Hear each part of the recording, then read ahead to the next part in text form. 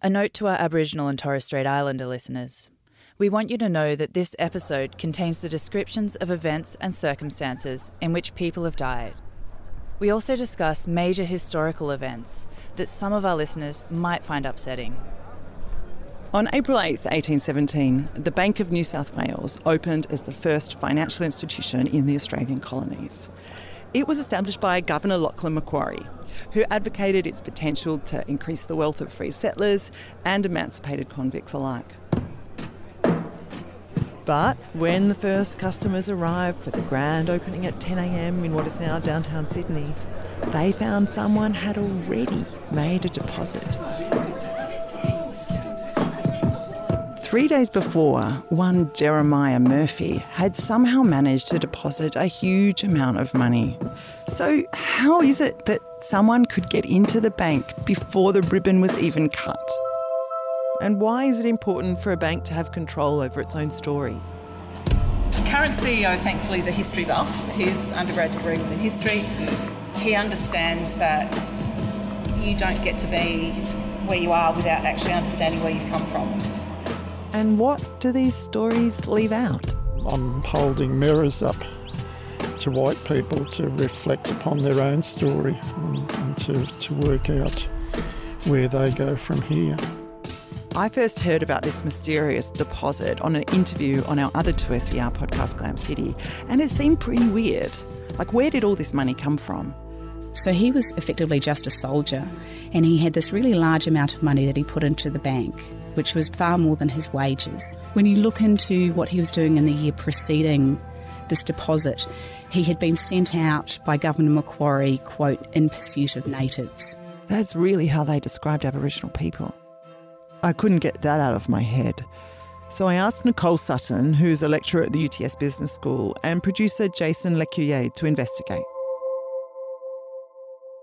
Honestly, as an accountant, I was really excited to go and investigate this first deposit at Australia's first bank. And it's because, well, accounting has this magical way of transforming reality into a set of numbers. So if we go back and have a look at those numbers, then we might be able to grasp a glimpse about what that reality might have looked like. In the bank's official history, there is mention of this sergeant, Jeremiah Murphy, who somehow managed to deposit £50 into the bank before it officially opened. But they skip over it really quickly and give credit to someone else. So we wondered, why is his deposit downplayed? And how would someone in the military get that much money? £50 isn't going to buy you much today. Like, what was that worth in 1817? Well, I mean, it was a little bit tricky to say because there was such crisis with the currency, but it was a huge amount of money. Like, when we're saying huge, how huge? Like, if we were to look at how much he was earning, for example, and we put it in today's terms, that's over 90,000 Australian dollars. Wow. It's a lot of money. Where does someone like Jeremiah Murphy get that kind of money? Well, there's been some speculation about how a sergeant in the British military would have earned this kind of money, but we wanted some hard answers. Don't get me wrong, I really like historians, I really do. But in this case, I want to see the document that was created by the accountant. That's just my bias. Okay, fair enough.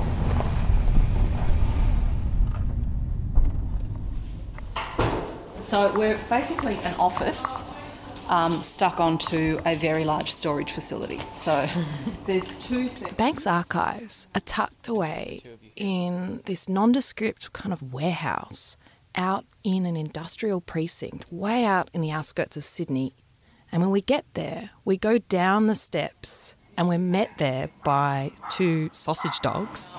Just going to see who that is. Yeah, sure. And the archivist, Kim. One of our main operating sort of processes is to stay completely under the radar because this is an industrial area. There aren't people around all the time. So one of our security measures is to stay as unidentifiable as we can. Right. So in here you've got row upon row upon row upon row of individual branch ledgers. Some of them are, well, probably A3 sized, but the majority are 15 centimetres wide, maybe about 60 centimetres high. 40-odd wide, and they weigh over 10 kilos each. They're massive.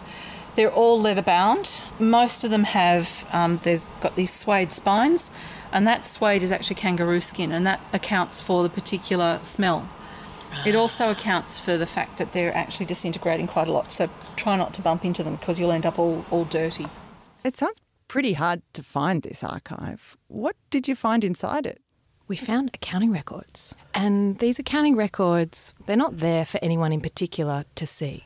These documents, and there's a lot of them, they're just much more functional. They're there as a way of the bank to account for its money. These ledgers were created so that we could keep track of how much money had come in and how much we had sent out. I don't think there was ever any idea when the general ledgers in particular were created that they would then form some sort of amazing historical record of everything that had happened in Australia. And we're lucky that these ledgers are here at all. Kim said they survived only by chance. So as the bank shifted from these more handwritten ledgers to digital accounting, branches all across the country had these incredible ledgers, but nowhere to put them. From about 1979 onwards, the archives put out a call to all of those branches and said, if you've got those old things, just bring them in here. And the idea was that we would then be able to safely destroy them. But we realised once they started coming in just what an incredible record they are.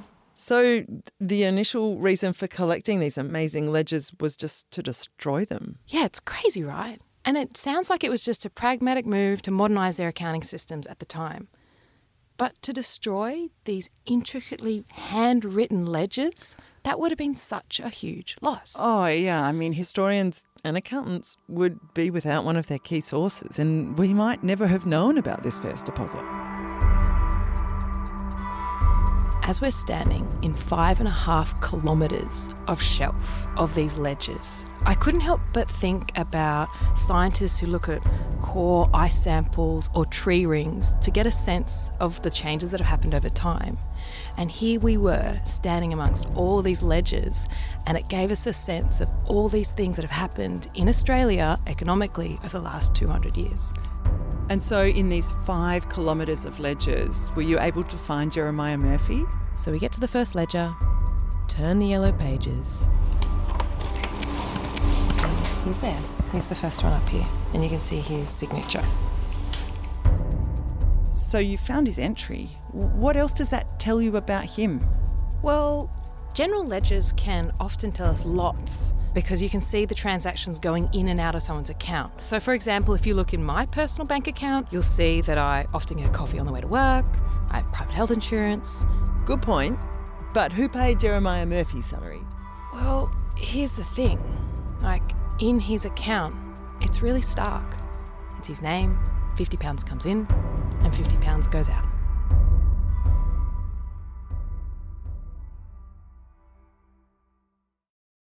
So money goes in and 5 months later it goes out, and that's all we know. Well, there was one more clue, because it stated that Jeremiah Murphy was a member of the 46th Regiment in the British military. And luckily, the British military were assiduous in their record keeping too. We are in the State Library and we found some microfilm and we're going to look at it. There were reels and reels of microfilm there with the records of the British regiment stationed in the colonies. And in the collection, I found a white box containing the payroll of the 46th. That's Murphy's regiment. If he was able to deposit £50 at the Bank of New South Wales, I thought that maybe this film would give us a clue about how much he was getting paid. This looks like a ledger of some description that would be in terms of figuring out the actual pay to all the soldiers within a particular unit. And we can see the total amount. Corporals. We're getting close now. And here's the sergeants. There's our man, Jeremiah Murphy. He's got a note there. He didn't get paid the entire pay in this one. He actually only got paid from the 4th of March to the 24th of June, so not the entire period. Mm-hmm. What's the reason? He was promoted. That must mean he must be in the corporal section too. There he is. Jeremiah Murphy. Mm-hmm. where he was making roughly £4 15 shillings, 10 pence, and then he bumps up to be sergeant rate, which works out to be about £7, 1 shilling, 10 pence. So I'm confused. I mean, he sounds like he's getting paid some money, or maybe he's not getting paid enough. He's promoted. You know, is he only getting £30 a year? Yeah, and that's after he's been promoted in April 1815 and then again in 1816. But that's obviously half of what he put in the bank. I mean, was there something else going on here? If he deposited more than his annual income, where else is he getting money from? Exactly. So we thought maybe he had some kind of side gig. But I remembered something in high school about rum being used as a currency, so we wondered if people are paying each other in rum, perhaps there are more currencies around. There is a real trade in rum. A lot of the rum corps, as you know, were military officers, and the trading of rum, which was then sold to the commissariat to be given to the army, comes out of that. So we put in a call to London. I'm Dr. Aaron Graham. I'm a research fellow at University College London. Right, so this is the guy you told me about who looks at currency across the British Empire. Right. So there's economic networks here that would generate that kind of money, certainly. Okay, so soldiers are being paid in rum as well as in pounds. But what's this commissariat? It was basically the Sydney outpost of the London Treasury, and it supplied food and equipment to the troops. And often it was used to pay people, officially in pounds, but sometimes in other currencies too. So the people that controlled it, they had real power. And that whole time, Murphy had this kind of administrative role as a non-commissioned officer, or NCO, taking care of something like a union fund. What you often find is that these NCOs are also in charge of regimental funds. There's a whole economy that runs within the regiment that helps to support various social activities, informal activities. And a responsible guy like Jeremiah Murphy, that may have been where all the money that he's working with comes from. Okay, so as an accountant, Nicole, what do you make of all of that? Well, you've got to understand the kind of economy that they were working with. And to understand what was going on when Murphy made that deposit, we have to go back to 1810 when Governor Lachlan Macquarie first set foot in the colony. I was wondering when Macquarie would show his head. You can't talk about early New South Wales history without him. Yeah, well, guilty confession. I didn't actually know that much about Macquarie before we started this story, other than the fact that he was governor at some point in time. But once we started this research, we began to see him everywhere. We have streets, suburbs, even a university in Sydney is named after him. On our way to the State Library, we had to go up Macquarie Street. Seriously, he's everywhere. So I found out that he arrived in 1809, and before then he had travelled all around the empire as some kind of fixer. So whenever there was a colony in chaos, London sent him in there to clean it up. And Sydney was really in chaos. The New South Wales Corps had just overthrown a governor. It was a coup. And Aaron said that the economy, it was a real dog's breakfast. There was a mix of different types of coins, including the British sterling coin. People were handing out these promissory notes or IOUs. Large merchants will issue notes with their own name on it. Even the contract for George Street was done through the barter of rum. And if you read his personal diaries and the dispatches he sent to London, Macquarie immediately recognised this as a problem. His solution? Create a bank. As to why a bank was necessary, I think it goes back to the situation that he finds himself in 1810, where there's a great deal of political unrest. And I think he perhaps feels that by making these people shareholders, by giving them a stake in the economy of the colony, this may be a way to diffuse some of that. So Macquarie gives them skin in the game. Macquarie needed stability. Look at his letters to London. He made 3 successive requests for a bank in 1810. He saw this system of IOUs as fraught with fraud, litigation and abuse, and argued for a bank as, and these are his words, a speedy remedy for this growing evil.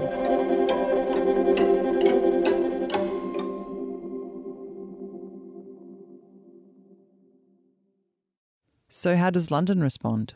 Well, it took a year for them to reply. And when they did...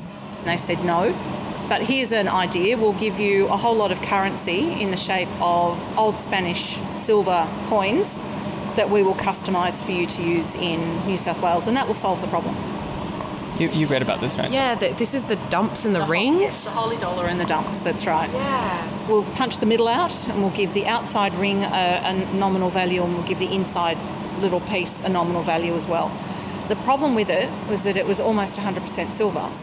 And people started to realise that the silver was worth more than the currency itself. So that didn't work. But why? Why was the British government resisting? Why not just let Macquarie have the bank to create the money like he wanted to? Well, according to Aaron, there was a larger conversation in the Empire about whether colonies should either be developed as new markets or, as one British law described, as receptacles for offenders. There are some people who say that it should be a penal colony, that the government should not be giving opportunities to convicts who are there for punishment rather than improvement. But there were others arguing that allowing a free colonial economy could only be a good thing because it would make things easier on the taxpayer back in Britain. And that's what Macquarie argued? Exactly. And if you read his letters, what he really was arguing for was maybe some kind of economic independence. And he comes from quite a liberal, improving mindset and background, so it gels with what he thinks, I think what he personally wants as well. Macquarie was pretty frustrated by this and the failure of the holy dollar, but he had another plan, one that would take the burden of the colony off the empire. In 1810, at the same time that Macquarie was requesting a bank, he also established something called a police fund. Right, but where does Murphy fit in here? Well, that's the funny thing. When I started looking into the police fund, Murphy resurfaced. But before we get into that, have a look at this.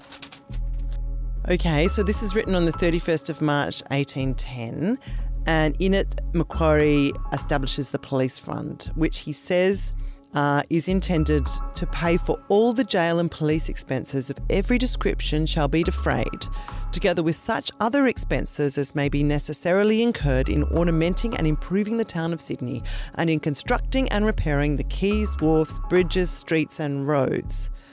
Well, that sounds like a lot. It is essentially a colonial revenue fund. A lot of the early spending was by the governor, was funded by imperial money from Britain. And the police fund gives governors a little bit more discretionary financial power. Wait, so the police fund is about generating revenue? Like not actual policing? When Aaron mentioned discretionary financial power, yeah, that was a red flag. But what even is it? Is it a sort of slush fund for Macquarie? Police in this period doesn't just mean what we would think of as police, of law enforcement. In Scotland especially, police means something much bigger about urban management and social order and those kinds of things. So the police fund is this quite broad fund which Macquarie, who is of course Scottish, can dip into as necessary for discretionary payments which maybe the imperial government wouldn't necessarily approve of.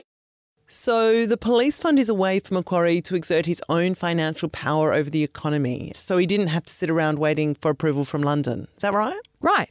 It sounded pretty pragmatic to me. But I also found in the Secretary's papers that the fund wasn't just being used to pay for hospitals or roads or schools.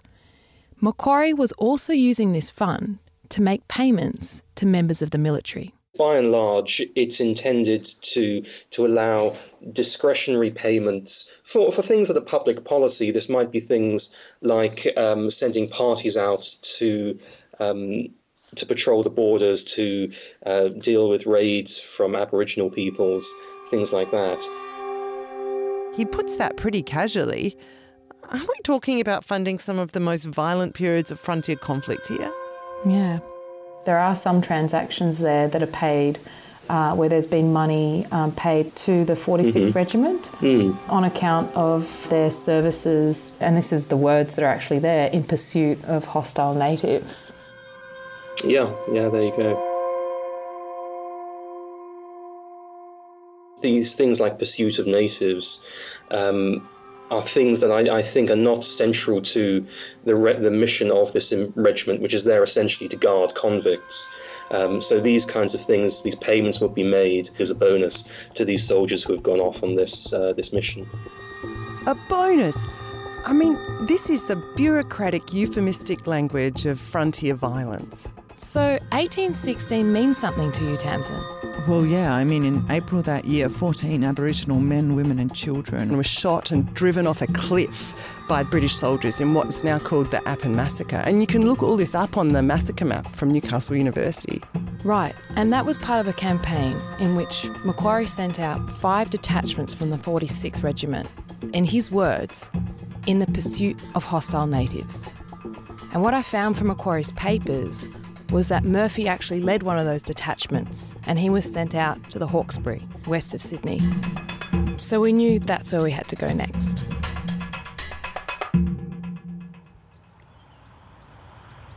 Can I ask you to, how would you like to be known for the story? Oh, God. I spend so much time being invisible. This is very difficult. I don't talk about myself. My name is Barry Corr. So we get in touch with an historian who lives on the plains at the foot of the Blue Mountains, cut by a river that was vital to the Burra people. Since I've retired, just spent my time looking at the way memories are created. I'm going to be flashed. Looking at the archaeology of memory. Barry's interested in the layers of how things have been remembered around the Hawkesbury River. I suppose I've lived around the Nepean Hawkesbury for most of my life. Aboriginal man, not of this area. Somewhere along Barry's research journey, out in the town of Windsor, he came across a man named William Cox. And it appears that he was one of Macquarie's right-hand men on the frontier. So Barry took us out to the old Anglican cemetery in Windsor, where Cox is buried. Not by works of righteousness which we have done, but according to his own mercy he saved us. Cox's grave has a couple of biblical verses on the epitaph. Reader, believe on the Lord Jesus Christ and thou shalt be saved. Well, that's an interesting choice of verse. Barry told us that from the time of settlement up until this period, around 1816, the law stopped settlers from waging outright war with Aboriginal people, but they placed essentially a legal restriction on just killing Aboriginal people on sight. It had the implication that if you were going to mount expeditions against Aboriginal people, or if you're going to kill Aboriginal people, then you had to do it with a degree of legitimacy. And this came about through these proclamations. So in 1816, Cox sends a series of memorandums to Macquarie regarding a series of expeditions that he was going to mount on the Hawkesbury Nepean rivers, who essentially were going to go out and do things. Do things. Right. So was Murphy involved in some of these things that Barry's talking about? Yeah, well, it's kind of difficult to say. Nothing I've seen would suggest that Murphy was involved in what happened at Appin. But we can see from Macquarie's papers that he was in charge of a detachment, and that was sent out in 1816.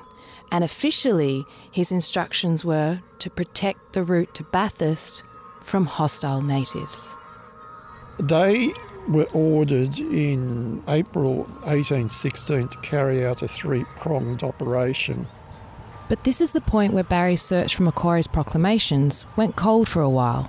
And it wasn't until Trove came along, and, it is the most brilliant resource for historians. It's kind of like Google for history. Amongst the papers that they put up were these papers, these memorandum of Cox. And that was helpful for us because now we're getting really close to finding out how Murphy got that money.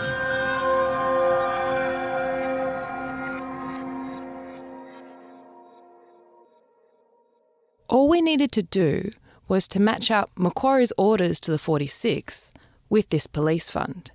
And because it's a public fund, there was a chance that the transactions in that account might have been made public.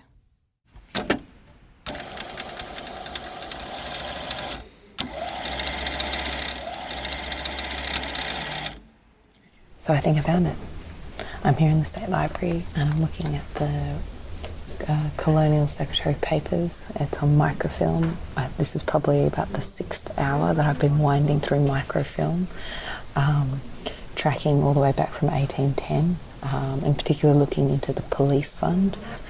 And we can see the £50. I can see the payment here, £50 going to John Campbell Esquire, the paymaster of 46th Regiment, as a gift from the Governor to defray. Something about buying a set of tables and chairs for the officers of the 46th Regiment. You found it?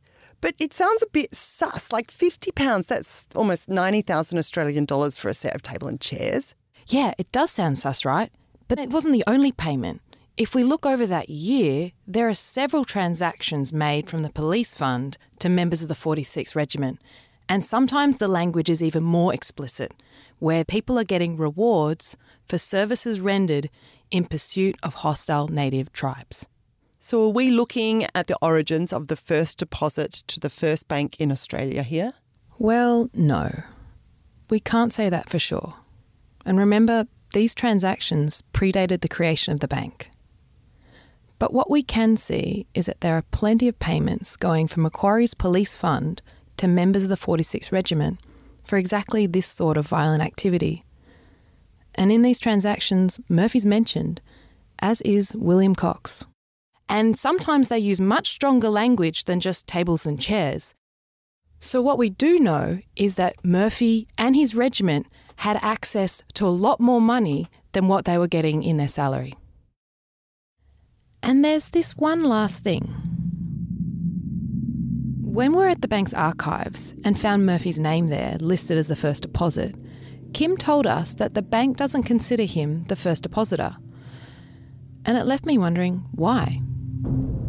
Hi Kim, it's Nicole here. Hi. Thanks so much for taking our call. Sure. Kim, I just wanted to, we're just calling just for like a point of clarification. I think Jason mentioned that before. And in particular, we're looking at the section there, it's around like the first deposit. And it talks about the first deposit to the Bank of New South Wales was made by Sergeant John Harris. Murphy. By Yep. Murphy, yeah. And we've actually found a little bit more information about Murphy. And I was wondering if you guys had any information about who he was.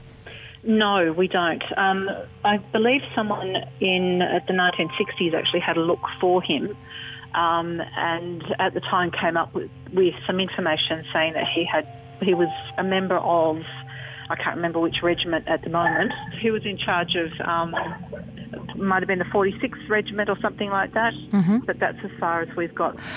I guess I'm a little curious about why he is not considered the first official depositor, and that the official deposit is listed as John Harris.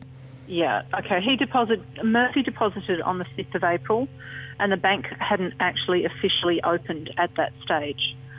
So I believe the 5th was a Saturday, and what we think happened is that he left the money with the directors, some of whom he would have known, and basically for safekeeping. And that was it. There was no further transaction. There was no further interaction between him and us.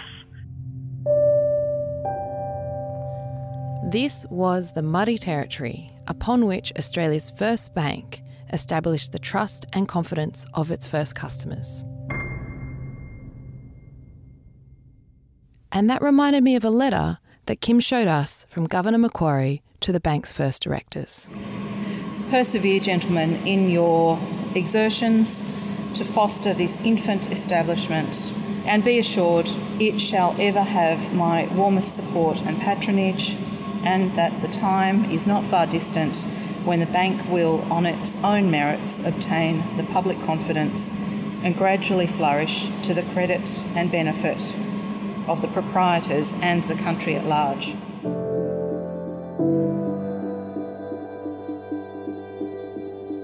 And that bank, the Bank of New South Wales, it became one of Australia's biggest banks.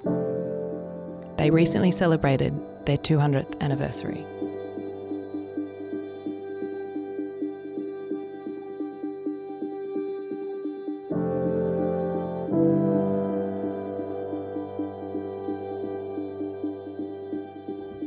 This is History Lab and I'm Tamsin Peach. There's so much more to this story that we just couldn't get into this episode. So we've made 2 more on money, banks and trust on our other pod, Think Business Futures. Find it on the History Lab website at 2ser.com or on all the usual podcast apps. This episode was made on the lands of the Gadigal people, where the State Library of New South Wales and 2SER are located, the lands of the Burruburungal people, where the town of Windsor is located, and the lands of the Gamaragal people, where the bank's archives now sit.